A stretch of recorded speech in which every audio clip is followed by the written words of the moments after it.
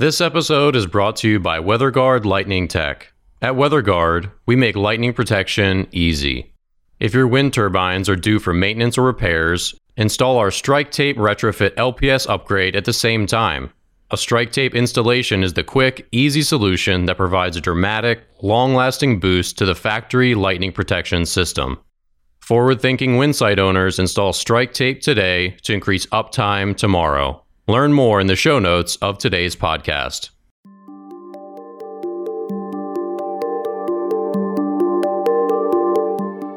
Welcome back. I'm Alan Hall. I'm Dan Blewett, and this is the Uptime Podcast, where we talk about wind energy, engineering, lightning protection, and ways to keep your wind turbines running.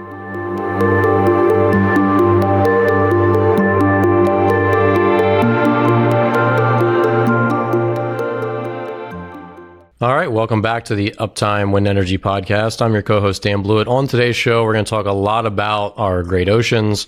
First, we're going to start with not wind energy, but tidal power.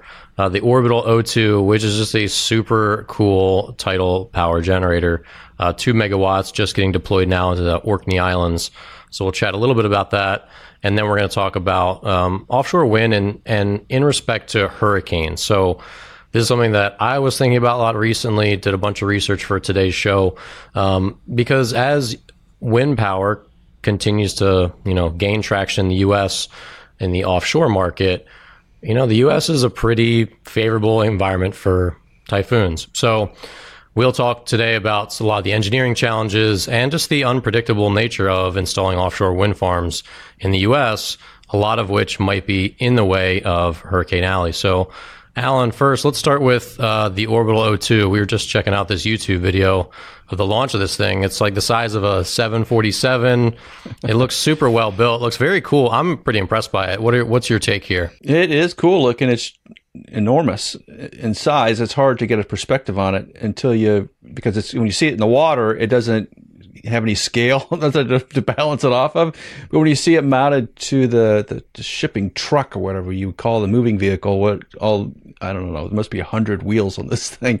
It's massive. It's really massive. It's interesting, but isn't it? I know that there's been a lot of discussion about wave technology and some tidal stuff over the last 20 years that I ever can recall. But this is going in a slightly different direction where it's a purposely designed vehicle for a particular spot in the world. I think the tides there are pretty strong, and just the movement of the water there is pretty strong. And what do we say it was? How many megawatts was it going to be at peak power? Was it? It's 2 megawatts. Yeah. So we're going to put some photos up here on the YouTube version, but in case you're listening at home, this basically looks like if you imagine a 747 or a Airbus. Alan, you're going to crucify me for this. Before what? A320? What's the equivalent of a 747? Well, A380. 380 is the big one, right? A very big aeroplane. If you imagine a very big airplane with a yellow fuselage, so the whole center passenger section is yellow with two. I guess it's not like a gray, but it's like a pretty dark bluish gray. Two sets of wings, and the reason they're wing shaped is because they hinge on the body, so they can lift them up and do repairs. Even with the water, I wouldn't say they're getting above water. It doesn't appear that they do, but then it will lower them down under the water, where then they can generate their power. So this wing design is really interesting because then it prevents the need for divers to go down and make repairs. They can just lift them up to the surface, do the work they need to do, and then push them back down below. So using hydraulics. So pretty cool. And basically they just tow it out to where it needs to be. Then they chain it into place and the rotors can reverse. So when the tides are going one way, it'll generate power. When the tides are going the other way, the blades will just reverse and it'll continue to generate no matter which direction the tide's going. So yeah, 1 megawatt nacelle on each wing, and for a total of 2 megawatts each. I couldn't find the cost of this thing. This one article compares it to the cost of the Shiwa power plant over in somewhere in Asia, and that's a completely different system. It's like a wall of tidal generators where they're using restricted water flow that then flows down, goes through them, and produces power. That one was the cost of $298 million. this is vastly cheaper than that, but I can't find an exact estimate. But I mean, Alan, do you feel like you'd see these kind of intermixed with an offshore wind farm? I mean, could there be 100, wind turbines and 50 of these kind of thrown in between? I mean, oh, sure. I think anything like that is possible, right? It's because tides are well known and we know what the forces are involved there, and we know they're coming in and out every day. So it's pretty easy to calculate when you're getting power and how much you're going to get. I think the wild card is they're deploying this up in the North Sea, right? Orkney Islands are up in the North Sea, which is some really violently turbulent waters. And I think until you do it, you're never really sure. It's kind of like watching the guys, all the crew at the ocean cleanup when they put their demonstrator out to the ocean and then it struggled to capture anything and it was breaking apart. And you just can't model a lot of what happens in the ocean in the lab or on a computer. You just have to do it. And I think this is what this is about right now. If this first quote unquote demonstrator works, then they'll start making ones right behind it. But you have to put something in the water to see how it's going to fare. Yeah. Well, and you and I were talking about this off camera, is that this isn't like some really tiny, like 200 kilowatt demonstrator. This thing is the real deal. I mean, 2 megawatts is getting small by, onshore, even by onshore standards, but still 2 megawatts is nothing to scoff at, right? It's especially when it's totally harvesting something that's completely unharvested, right? It's not like this is, if you have a 2 megawatt wind turbine in place where you could put an 8 megawatt, then you're like, man, we should maybe tear this thing down and quadruple our power. That might make sense. Right. Whereas in this case, it's just extra, and it's a significant amount. 2 megawatts is, again, nothing. Well, it's still scalable, right? I would assume that the design is always, just like in wind turbines, the design is going to be somewhat scalable. So it goes from 2 to 4 to Haliade, 12 megawatts all of a sudden. Yeah, because if the basic fundamentals are there, you're just increasing in size. I know loading and things get to be a little more difficult, but that's essentially what you're going to do. You're just going to make it bigger. Yeah, bigger wings. And the turbine tips, I think, are 20 meters. So not gigantic, which seems nice because it's not going to have to sweep as big of an area and not be in quite as deep a water to work just fine. So pretty interesting. We'll link to that YouTube video that shows through. It's definitely worth a watch. It's really interesting, even if you're just so into wind that you just don't want to be on water's side. It's really cool engineering. I'm pretty impressed by it. So let's move on. New report says that globally we might need 500,000 more workers. This is a analysis from the Global Wind Organization and Renewables Consulting Group and the Global Wind Energy Council. So 500,000 workers, Alan, does that seem right between 2021 and 2025? If the offshore wind happens like we think it's going to happen, then yeah, because there's multiple countries invested in offshore wind, from UK, South Korea, United States, both the East and West Coast, and Gulf of Mexico. Everybody is talking about installing massive numbers of wind turbines offshore, and Brazil will. You're right. You're just going to see this. Australia is going to do it. So you're going to see this massive number of wind turbines pop up because the restrictions are going to be less than on land, I think. Well, I got to clarify. This is 500,000 globally for all wind, not just offshore. Right. So offshore and onshore. Right. Yeah. But I think that the push is going to be offshore, right? And just the number of people you're going to need to manage all those wind turbines is going to be huge. 500,000 technicians seems almost undoable. It's just a massive number of people. That's like a decent sized American city, right? It's like the size of Omaha, Nebraska is gonna learn how to work on wind turbines. That seems not doable. Well, so I mean, that's true, but doesn't Amazon employ now over 1 million people? Didn't they add a 250,000 last summer over the pandemic? I think, right. I think it's actually more than that. I was listening to, of all things, a podcast last night talking about Amazon adding employees during the pandemic. And I think it was almost over 400,000 that were added. That sounds right. Yeah, that's a lot of employees in a short amount of time. But I think here's a difference.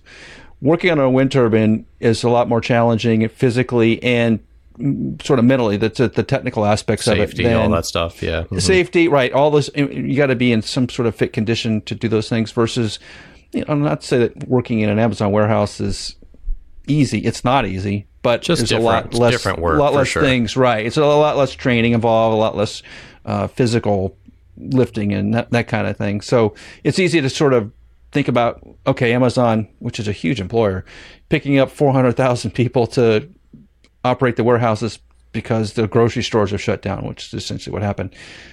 But it takes a while to get trained to be working on wind turbines. It's not an immediate thing. That's where I think the problem is going to be is just getting people to go through all the training. That's really going to be the difficulty. So moving on, let's talk about hurricanes. So obviously there's a lot of, coastline you can build wind turbines off in the U.S., right? So it's not to say that all these new projects are going to be at risk because, the vast majority probably won't. California, no problem. Upper Northeast, very unlikely that you'll get a major storm. I grew up in Maryland. Here in D.C., I'm not sure we ever had a major landfall of a hurricane. We get like the tropical depression stuff, where it's already dissipated, comes up here, we get a lot of rain, right, et cetera, maybe a little flooding, but it's never like a hit. But, down in the Carolinas and then obviously south of that and in the Gulf of Mexico, pretty significant risk. And those are, I'm sure, going to be looked at as possible sites in the future. And we report on, Virginia, Maryland, and one of the Carolinas. We're working to sort of build an alliance to bring factories to the area and all that stuff. So, right. you think some of these states would want the economic development and the jobs and all that stuff, even if there's, a mild hurricane risk. So, Alan, I mean, what's just your gut reaction first before we get into some of the numbers here and some of what some of the researchers have said? I mean, do you feel like this is going to be a problem?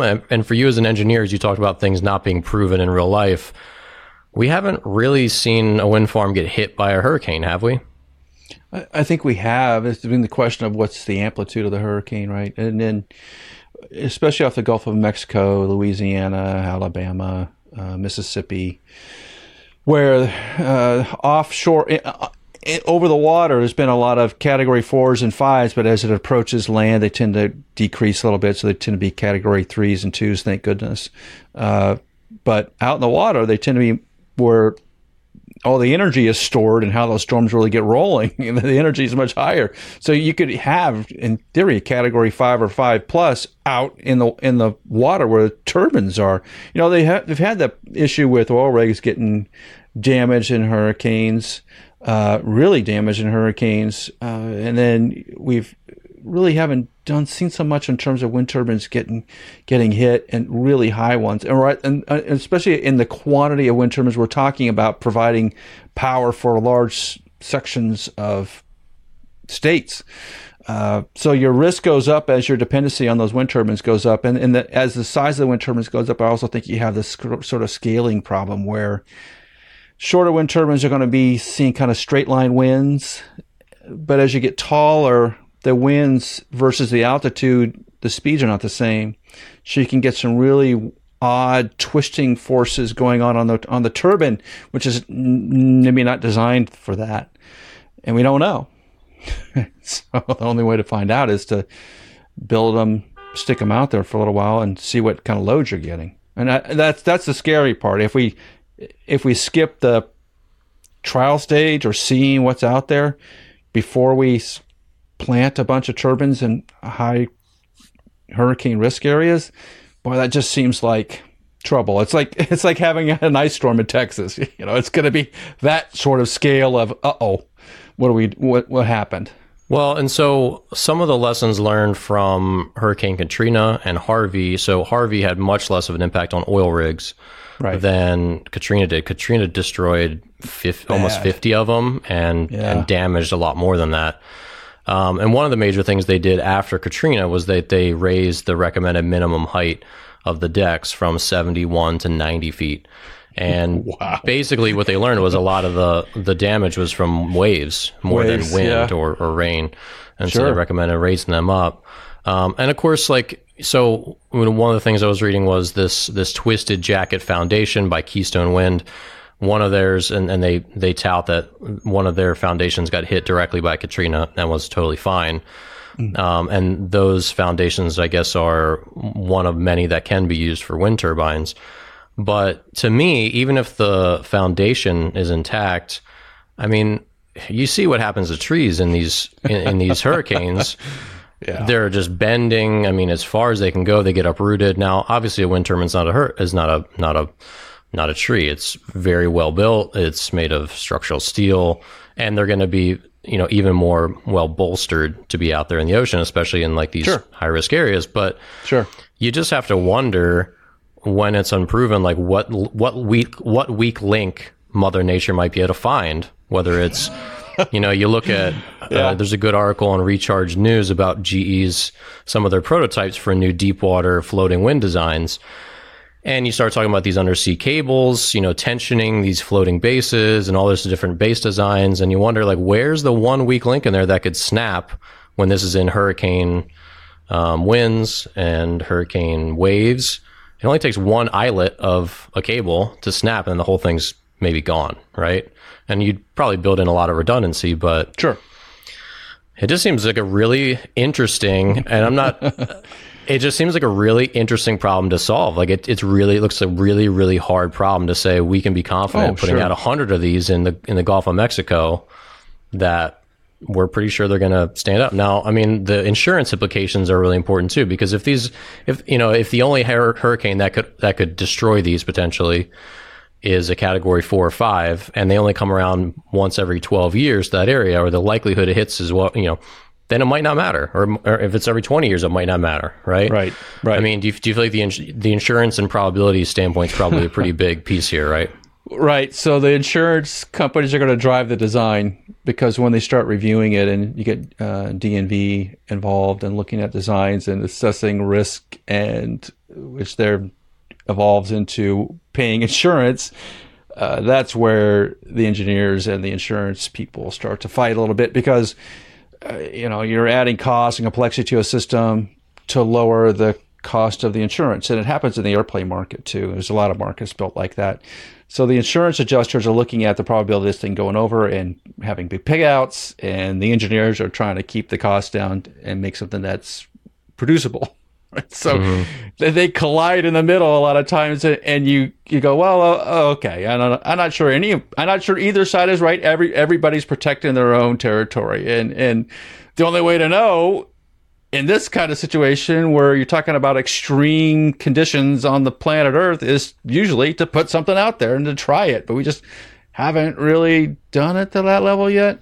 Especially with such tall turbines. There's been turbines out in the water for a while. The question is, as they get 12 megawatt, 13 megawatt, 15 megawatt, 20 megawatt, and that means the size is getting bigger, do we have the capability of keeping them moored? I think that's going to be the question. Because if you can imagine, if they're floating wind turbines and they do break loose, that's bad news. Like, where's this thing going, right? Does it run into it's got to run into land at some point, and what kind of destruction does it do? Does it run into another turbine? Those things are just like inconceivable right now on the risk side. If you're an insurance company, you start going through the odds of this and like, oh man, that's a huge payout. I'm not sure we want to write insurance for that, so I'm going to make these engineers design it better. That's more likely where everybody is at right now. Well, and you also have to wonder, so one of the books I've been reading recently is Noise by Daniel Kahneman, the Nobel Prize-winning researcher. And he talks about just the difference between underwriters is vast. Like if you get, John, the underwriter, or Steve, the underwriter, and you give them the exact same thing, one could say it's this, and the other one could be off by 20%, 30%. People in the same building working for the same company have vastly different. And obviously, it wouldn't just be one person, but even then, the variability between companies could be enormous, and there just is a lot of noise. That's his point in the book, where some of these, where can we apply algorithms sensibly, and where can we automate some of these things to eliminate? That's one of the examples he discusses. Another one is our law system with judges. that you get a recommendation of 6 to 12 years. One judge gives you 11, one judge gives you 6 for the same crime, like very, very similar cases. And you're like, that shouldn't happen. So just trying to eliminate some of that variability, which you imagine that's going to be a really big fiasco in offshore wind as well, because you could have one underwriter who's like, man, this seems really crazy. And the other one's like, oh, this is great, and it has a favorable outlook, and it could be a huge financial swing either way. Then again, I don't know how these things play out, so that's an outsider's view, obviously. Is it like the U.S. housing market back in 2008, 7 and 8, right, where a lot of that was driven by essentially adjusters or actuaries that were looking at what the risk was, a downside risk from lending people a whole bunch of money for a home with nothing down, right? It's sort of that, but I can make a bunch of money right now. And there is a part of that, of the economy, which is in that mode, right? I'm going to put a bunch of wind turbines off. I can sell a bunch of insurance policies for these things, and buy my boat. And I'm going to be retired in Boca in 20 years when this goes wrong. Yeah, I mean, that's part of it, right? And if you watch insurance companies sort of ebb and flow over time, you'll see those sort of things. Like GE's been taking a huge hit on some healthcare insurance they issued back in the 90s, 80s, and 90s with the can loading. That's just a big problem, because you're talking about so much money, which is, as each tournament gets bigger, there's so much more risk for every single tournament. It's what's going to happen. Well, and you also wonder. So a book I've mentioned numerous times from Nassim Nicholas Taleb, who talks about predictions, and one of his books on fragility and anti-fragility, he just talks about a system being anti-fragile when it has lots of variability that can provide sort of a safety net. So example, if you made $10,000 a month in working for one employer, that's great. You might have some financial stability until you get fired. Now you have $0 of income, right? Whereas if I have 10 $1,000 self-employed income streams, you can't knock all 10 of them offline, can you? Not except for putting me in a coma, and even then they might still work. So you wonder if that might apply here. So if you it does. Say they're putting a turbine, wind farm with 100 turbines, I wonder if they would be interested in putting 4 different foundation designs, 25 turbines, all with 4 different foundations. Now, something comes through, if they're all well built, maybe none of them have any problems. But if there is a major storm, now you're pretty sure that not all of them are going to fail because of the same defect, if there was a defect, or if they just had something you overlooked. Now all 100 are at risk versus only 25 are at risk. And and you might learn something too. If a hurricane that would have just wiped out any design comes through and 3/4 of all of design A, B, and C are wiped out, but design D is remaining standing. Now you really learned a lot in practice. So you wonder if they would employ anything like that rather than just roll out the exact same design, the exact same foundations for all of them. I mean, is that something that actually happens in practice though? Oh, sure. You see a lot of wind turbine farms. If you look at details of a particular farm, you may notice that the farm is split in 2 or 3 or 4 in terms of the types of turbines, and even the sizes of turbines, and the manufacturers of the turbines will vary. So you'll watch as they'll create a new farm where the vast majority of the turbines are sort of existing technology, something that they know. But then there's always 4, 6, 8. Right, it's totally smart. Then there's a couple at the end which are a different manufacturer, or different size, or something new, or direct drive, or something, and they're watching to learn how they operate in the field, and then if that looks good, they'll purchase more of them. So they use them as like a sampler system. I know it's hard to think about buying something so industrial and that scale as being like a little test platform for them, but that's what it is. Now, when we talk about some of the offshore wind things that are happening off the east coast of the United States, where it's just one type of turbine and a lot of them, and they don't have a lot of service history, that's in risky, my opinion, is big risk. Now, it may all work out, right? I mean, there's a lot of engineers working really hard to make it work, right? I mean, no one's thinking, I'm going to make this thing not work. But it's the unknowns that will only pop up through the lifetime that you hadn't thought of the day you're designing it.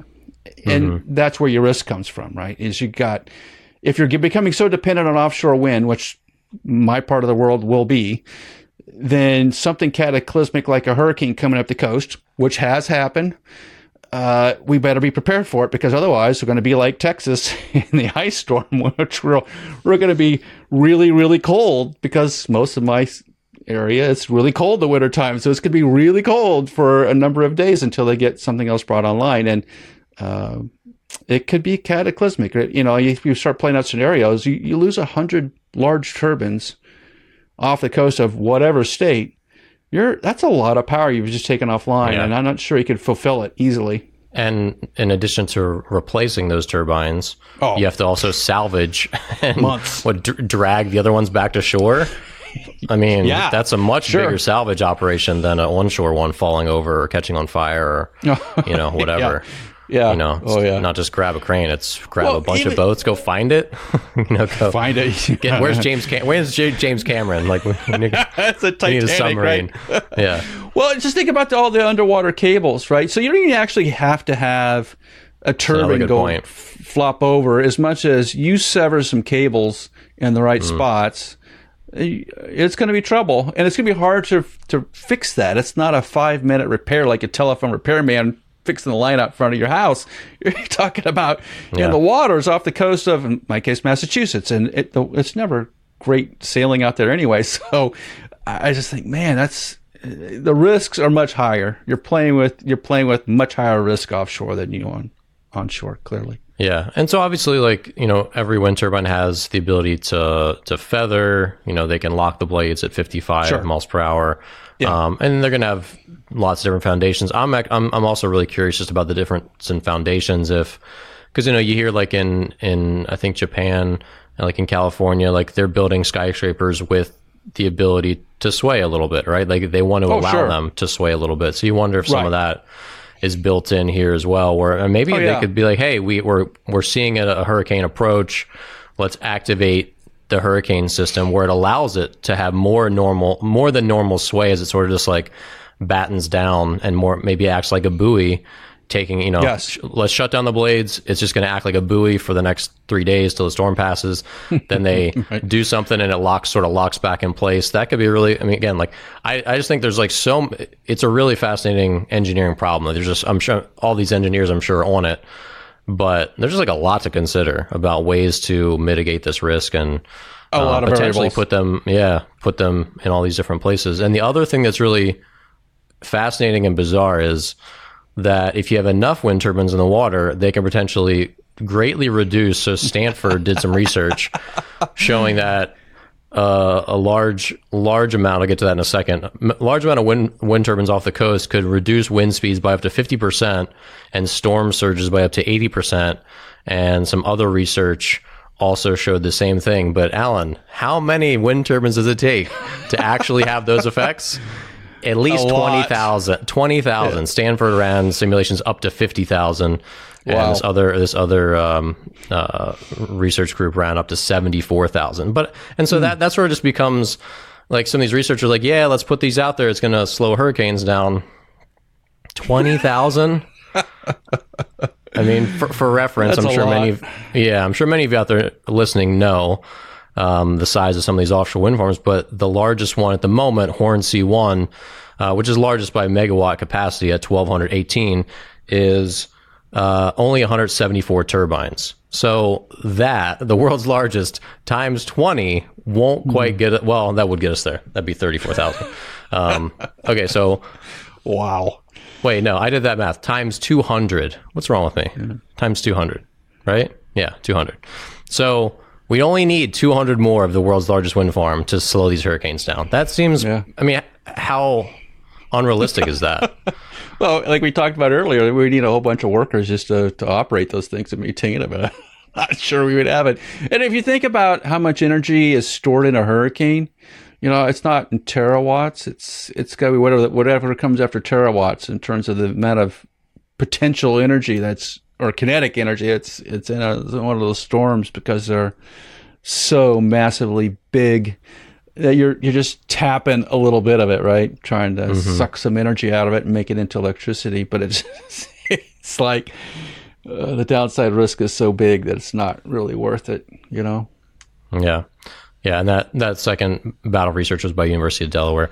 So, yeah, and the other thing is you wonder what happens if you stop a hurricane with so many wind turbines out in the ocean. Does that have some other effect? Maybe it doesn't. Maybe this is something where it just, like a wind rushes through a forest and the forest dampens the wind, right? Maybe it has no effect, but maybe it could have some like weird effect where the Earth is in some, I don't know, just like screwing with Mother Nature. Windbreak, right? How much can we screw with Mother Nature before she gets even angry at us? I don't know.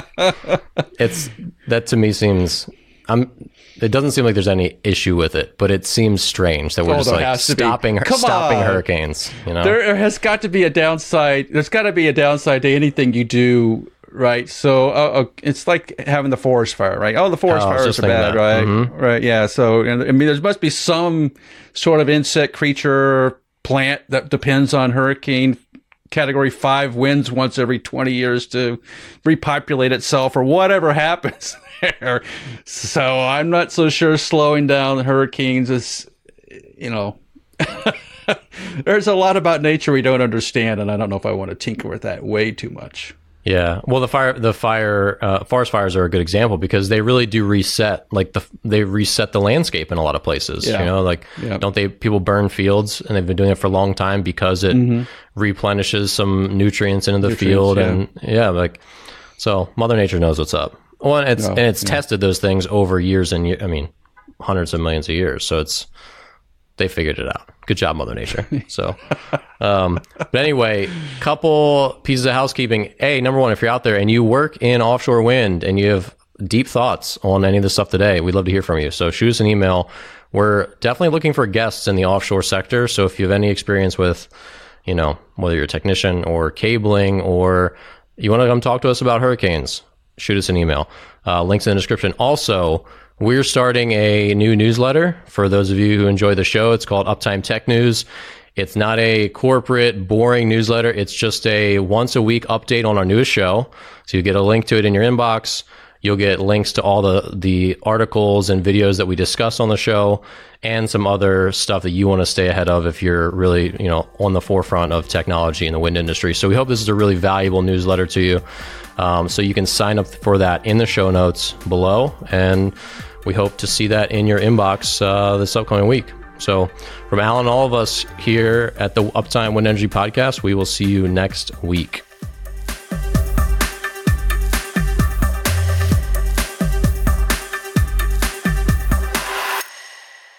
Operating a profitable wind farm is all about mitigating costs, minimizing risks, and being efficient with maintenance, repairs, and upgrades. It's incredibly expensive to send a team of rope access technicians up tower to make even simple repairs.